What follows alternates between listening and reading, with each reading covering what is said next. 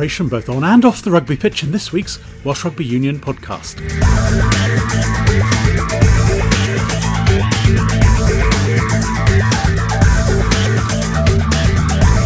Two interviews this week. Later in the podcast we'll hear from London Welsh Director of Rugby Kai Griffiths on their third promotion in 3 years as they look to rebuild one of the great names of Welsh and world rugby. But first, a trip along the Taff Valley to Treharris, where the Treharris Phoenix Rugby Club has proved itself at the heart of the community in these difficult times, providing food in the area for those who need it. Shortly we'll hear from Pip Gwyn, very much at the heart of all the efforts along with daughter Stacey, as featured on BBC Wales. But first to explain, Club Committee man Hugh Evans.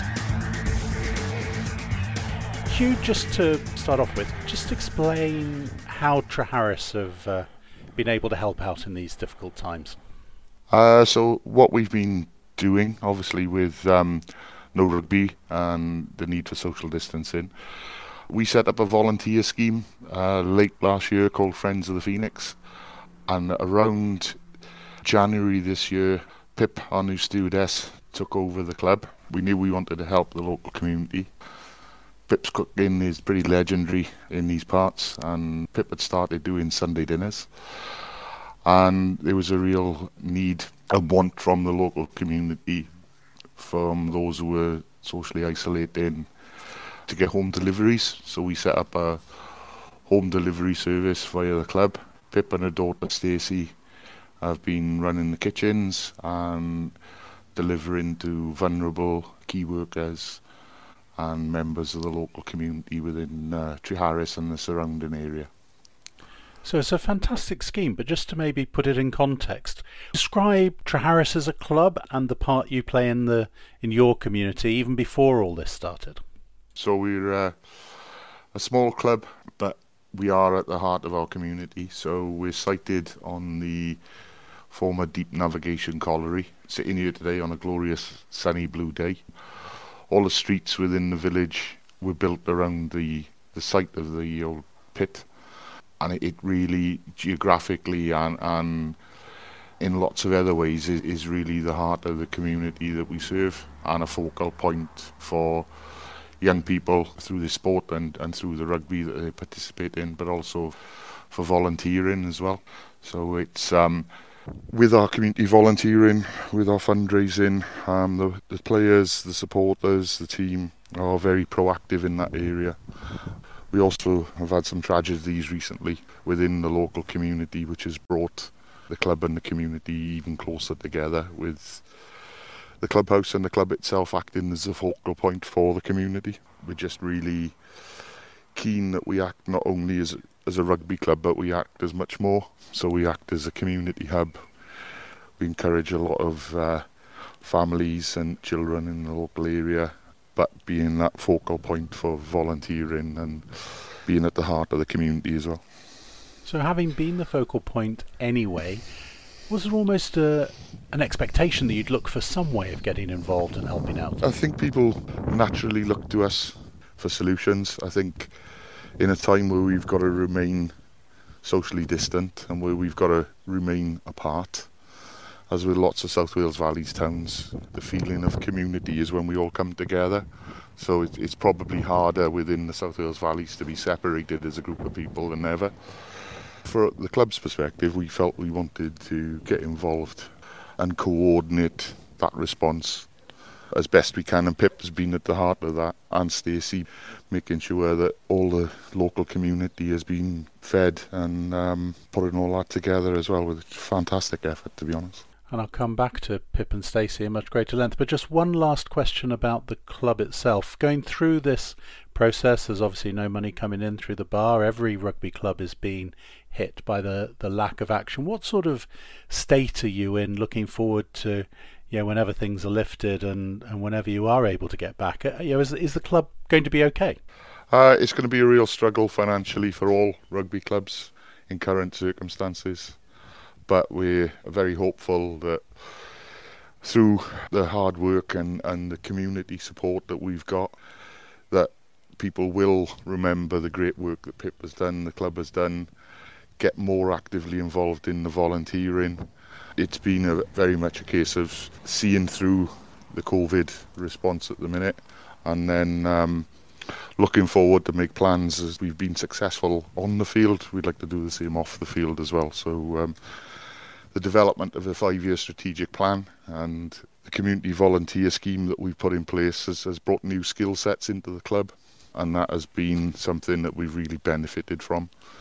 Things like one of our volunteers, for example, is a licensed drone pilot and photographer, and he's been getting actively involved in the club, and other people cutting grass and helping out around the place. But financially, it is a struggle, and obviously anything we can get assistance-wise or any grants that can help us would be brilliant.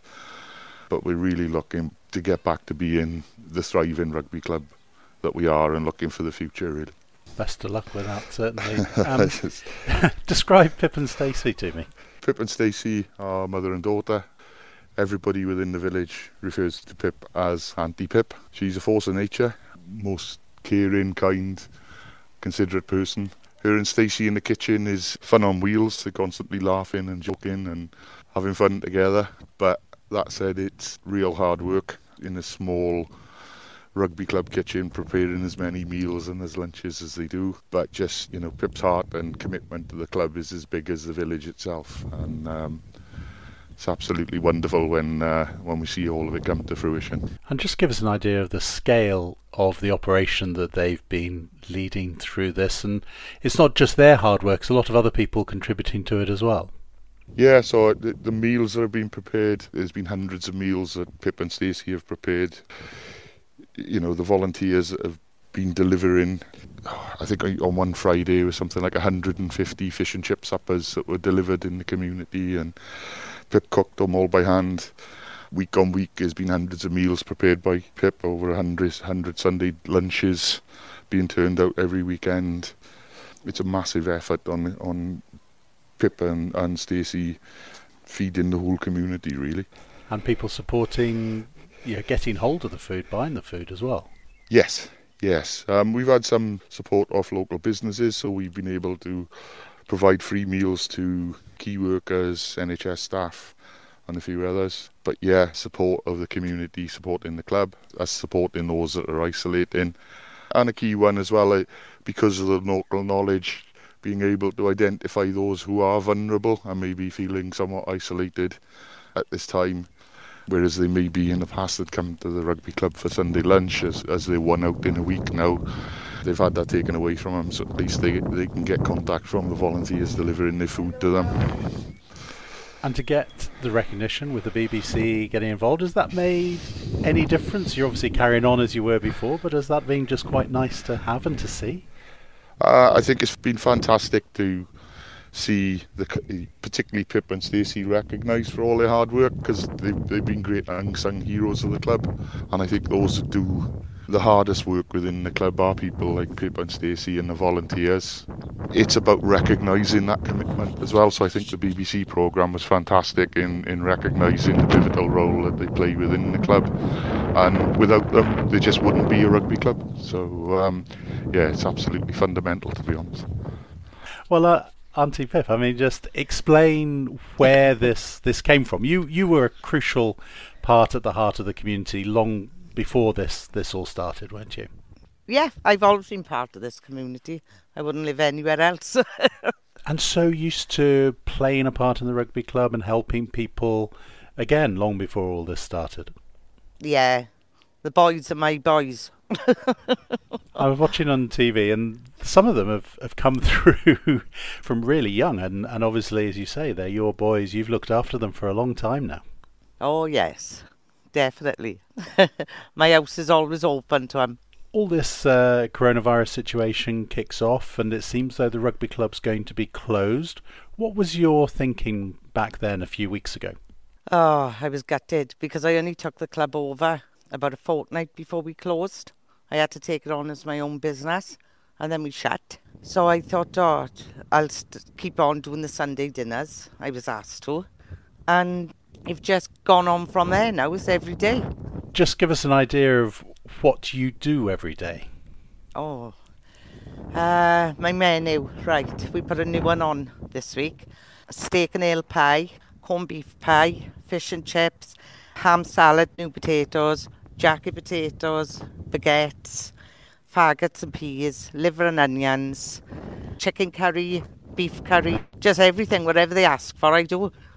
Wow, and you're doing more than 100 many days. That is an incredible commitment. Just give us an idea of just how much time that takes, how much effort it takes. A lot. I'm down here early prepping, and then we do that day's work, and then we prep the day after then. And you and Stacey very much as a team? Yes. And my future sister-in-law's involved on the weekends with a Sunday, because Sunday has gone manic. And is it nice to get the recognition on TV, and you're not putting this work in because of that, but it's nice to see that people are recognising it? Oh yeah, it was shaming.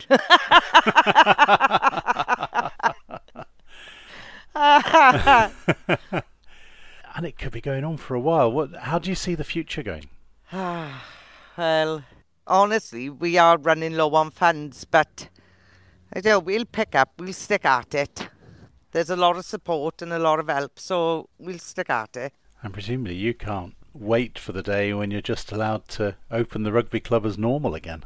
Oh, I tell you what, they come in on a Friday, they can go work on a Monday from here, and I'll lend them home. Well, Pip, from everyone involved in Welsh Rugby, you're doing a fantastic job. It's really, really appreciated. And it's great to see how the rugby club can be at the heart of the community like that as well.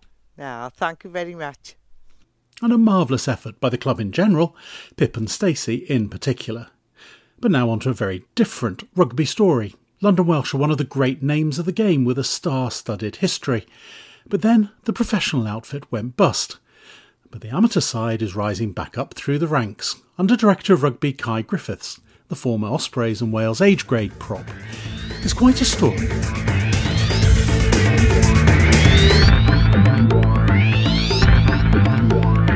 You're listening to the Welsh Rugby Union podcast.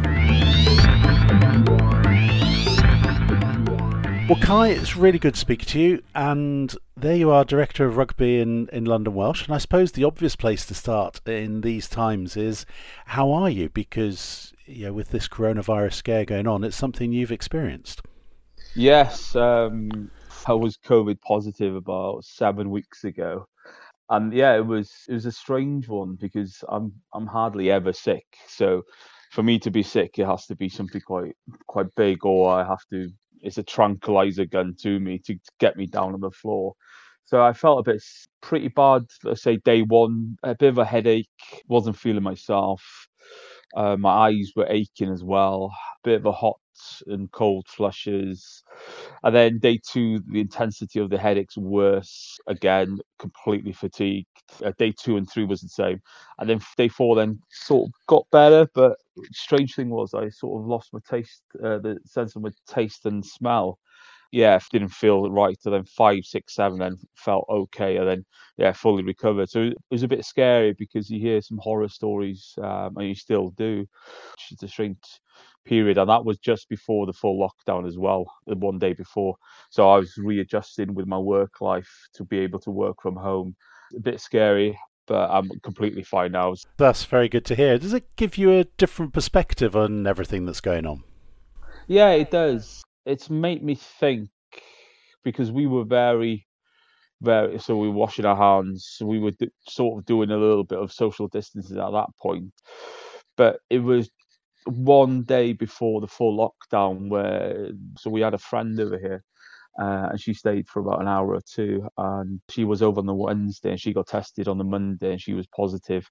And after she'd gone the day after, I felt a bit sick. So silence, you can't even see it. So I know a couple of people have had it as well, and that's just from being at home for 2 weeks, going on the tube, which was quiet, coming home, and then they've got sick a day after. So it has to be being on the train or something. So you got to be very careful. And for myself now, I'm working full time from the house. It is strange. In London, of course, Director of London Welsh, still playing for London Welsh as well. But can I just take you back almost to the beginning of it for you and the Welsh age grade setup and coming up in North Wales and then making your way up to the Ospreys. How did that whole process work for you coming through the system then? It's going back some years now, isn't it? Well, not all that far, but yeah, a little while. So originally from Carnarvon, didn't start rugby till I was about 12. Used to play football in goal, bit bigger than every other player. Then my friend who was playing for Carnarvon asked me to come across, and I came into the club. And then within a couple of weeks, I absolutely loved it. I was quite lucky that my school PE teacher, Yayan Jones, he was very supportive of me in school and also trying to support me in the club as well. Jonathan Patchett is another one. Really developed me as a forward. So I started, I think I had about 4 or 5 games at centre, Crashball centre.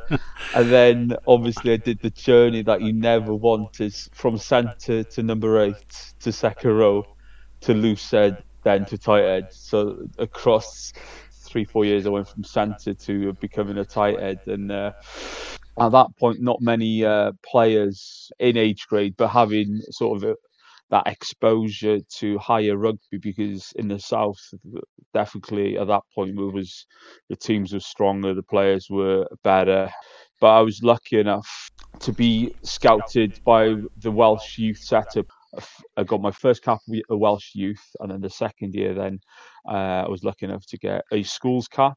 So getting exposure at that point, then some teams were looking at me. So loved what Neath were doing and what development they've done beforehand with their props, like some of the greats that's been there. And obviously went regional after that, and I was lucky to have a stint in the Ospreys for a long time. Pretty successful period in the Wales age grade, and as you say, then going into the Ospreys in a very successful period for them, the Galacticos period, winning the what's now the Pro 14 and on a few occasions. What was that like? What are your main memories from that period? A lot of fun.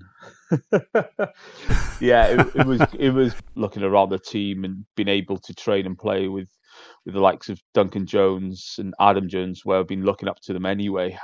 Yeah, for me it was like, wow, I'm actually here and actually training with you guys and playing with them. But yeah, it was a Galacticos era with the likes of JC, Jay Collins, Mike Holler, Philsey, Shane, Justin Marshall, Bernie, Hookie, Henson, Jughead. And then coming to the end of your time at the Ospreys and a period at London Welsh, and then back at the Ospreys, what were your feelings around that period in terms of, was coaching always the objective, or at that point was it just trying to prolong the playing career at the highest level as long as you could? What were you thinking then? It's always tough. I've been one of the lucky ones because my last 2 years in the Ospreys, I negotiated my contract to be 90% paid from the rugby part of it, but 10% paid by the commercial side of it, because I knew that I needed to build up my business knowledge, understanding for the time for me to actually step away from the game. So I tried to do as much as I didn't do enough, if I'm honest with you. I did not do enough, but I was going to network events, doing events, to all that. So yeah, for players, it's get as much done as you can experience-wise, because when it finishes, the game doesn't really care about you. So how did the change to London Welsh come about? Because back then, London Welsh were obviously a partially professional, semi-professional outfit, challenging in and out of the Premiership over those years. So what happened then? So I came to London for a year with London Irish, and then I did a year with London Welsh in 2013, I think it was. So that was a full-time squad, 35, playing in the Championship, looking to get promotion. So we got promotion that year, and then decided there wasn't a contract there for me, so I came back to the Ospreys for the last 2 to 3 years. But going back to when I was with Bury St Edmunds, when I was coaching them, that was the year that London Welsh was in trouble. And Sonny Parker, obviously the ex-Ospreys in Wales, he was the team manager with the professional side, and he stayed on to try and build and get people on board regarding the amateur side to try and build it up. So he worked really hard with our chairman, our ex-chairman, Gwyn, going through a lot of pain. At that point then, the board decided with the amateur side, we need to try and get them up into the nationals. So they put a plan together. It was 4 promotion in 5 years. And basically, when I was coming to the tail end with Bury St Edmund, Sonny basically just dropped me a text saying, "What are you doing next year? Have you thought about us? Let's grab a coffee." Good timing again. Good timing again. So met up with him, Gwyn, and I got really excited. And I was thinking, yeah, I'm all in. I'm all in. So I really enjoyed my time there in 2013. Loved the club, loved the people there. We were going down to level 9, 6 levels below from what I was coaching. So there's a lot of adjustments there. But we got promoted that year with 1 loss. And then the following year then had another promotion. This season had another promotion. So we're on task. So we've done 3 and 3 and hopefully having another successful year this year. And you must have been a bit nervous about this year's promotion, because obviously in the end they made the decision to do it on the basis of points averages and so on. And you were flying and clearly on course for promotion, but it could have been jeopardised. We were 7 points clear. When all this happened, the union sent a statement out right at the start saying that we're managing this, we're having a look at which ways to do it. And I was thinking, oh God, they're just going to void it. And then the Scottish Rugby Union and the WRU then put a statement out there. They basically voided the league and there's no promotions or relegations. And I was thinking, oh my God, this is how it's going to happen. It's going to be the same league again. And I think it would have deflated us a little bit. And then we got it through that. They're looking at some sort of point system. Yeah, thank God. It was a big relief from our end. So that promotion means that, say, 3 and 3, so you're still on target, and National League still the ambition, but with an amateur setup and an amateur club. Yes, completely. And for us, we've learned our mistakes, and it has to be sustainable. And the model we've got now is sustainable. So we've got a big membership base. The players pay the membership. We haven't got one benefactor. We've got a couple of sponsors, which helps as well. And I think in the past 3 years, we've seen supporters come back and they really enjoy it. So it is a big name, London Welsh, but it does feel like it is a small town village feel in the club itself. So we get about 600 to 800 people at our home games, which is incredible for our level. And yeah, the feel in the club, it's great. We've really gone back to our roots. And also what the most important is, I think the players are enjoying their journey as well. I know success is a big part of that, but it's much more enjoyable when you're winning. We try and look after the players. We're a complete amateur side, so we don't pay them any players, any money, and we're not looking at that model for next year either. But how we do look at it, we try and look at them on the field, off the field, in a way that have a good coaching group around us. So it's trying to support the players as much as we can and giving them the right environment to enjoy themselves, because again, it's Tuesday and Thursday, and for me, I have to realise that I am asking them to commit for those 2 nights. They have to enjoy it, but they have to grow as a player as well. So doing things the right way, but do you feel a bit of pressure? Because you've obviously got the history of London Welsh back in the 70s, all the great names, all the infrastructure that's there, the facilities are there, the stand is still there. Does that put pressure on you to try and get the club back up as fast as you possibly can? Yes, it does, yeah. But you're laughing. But that's what I enjoy doing. It's not a burden, but just the size of the machine itself, I do enjoy it. And yeah, there is a pressure to perform and get results, but the pressure of what those guys went through in 2017 to adjust from the first team going into liquidation and try and structure the amateur to come through, that is pressure. Doing that is, the club could have been weeks away of just absolutely there's no London Welsh left. So that is pressure itself. So yeah, there is pressure, but it's not to what those guys went through that period. So yeah, and the boys are feeling that as well. It's a special place. You go to the John Dawes room, there's Lions shirts there. We had John Taylor last season giving us a speech before the game. John's our president. He comes to majority of the home matches, and yeah, he grabs me after the game as I'm walking back into the changing rooms, and he gives me an earful on how we can get better. So yeah, little bits like that.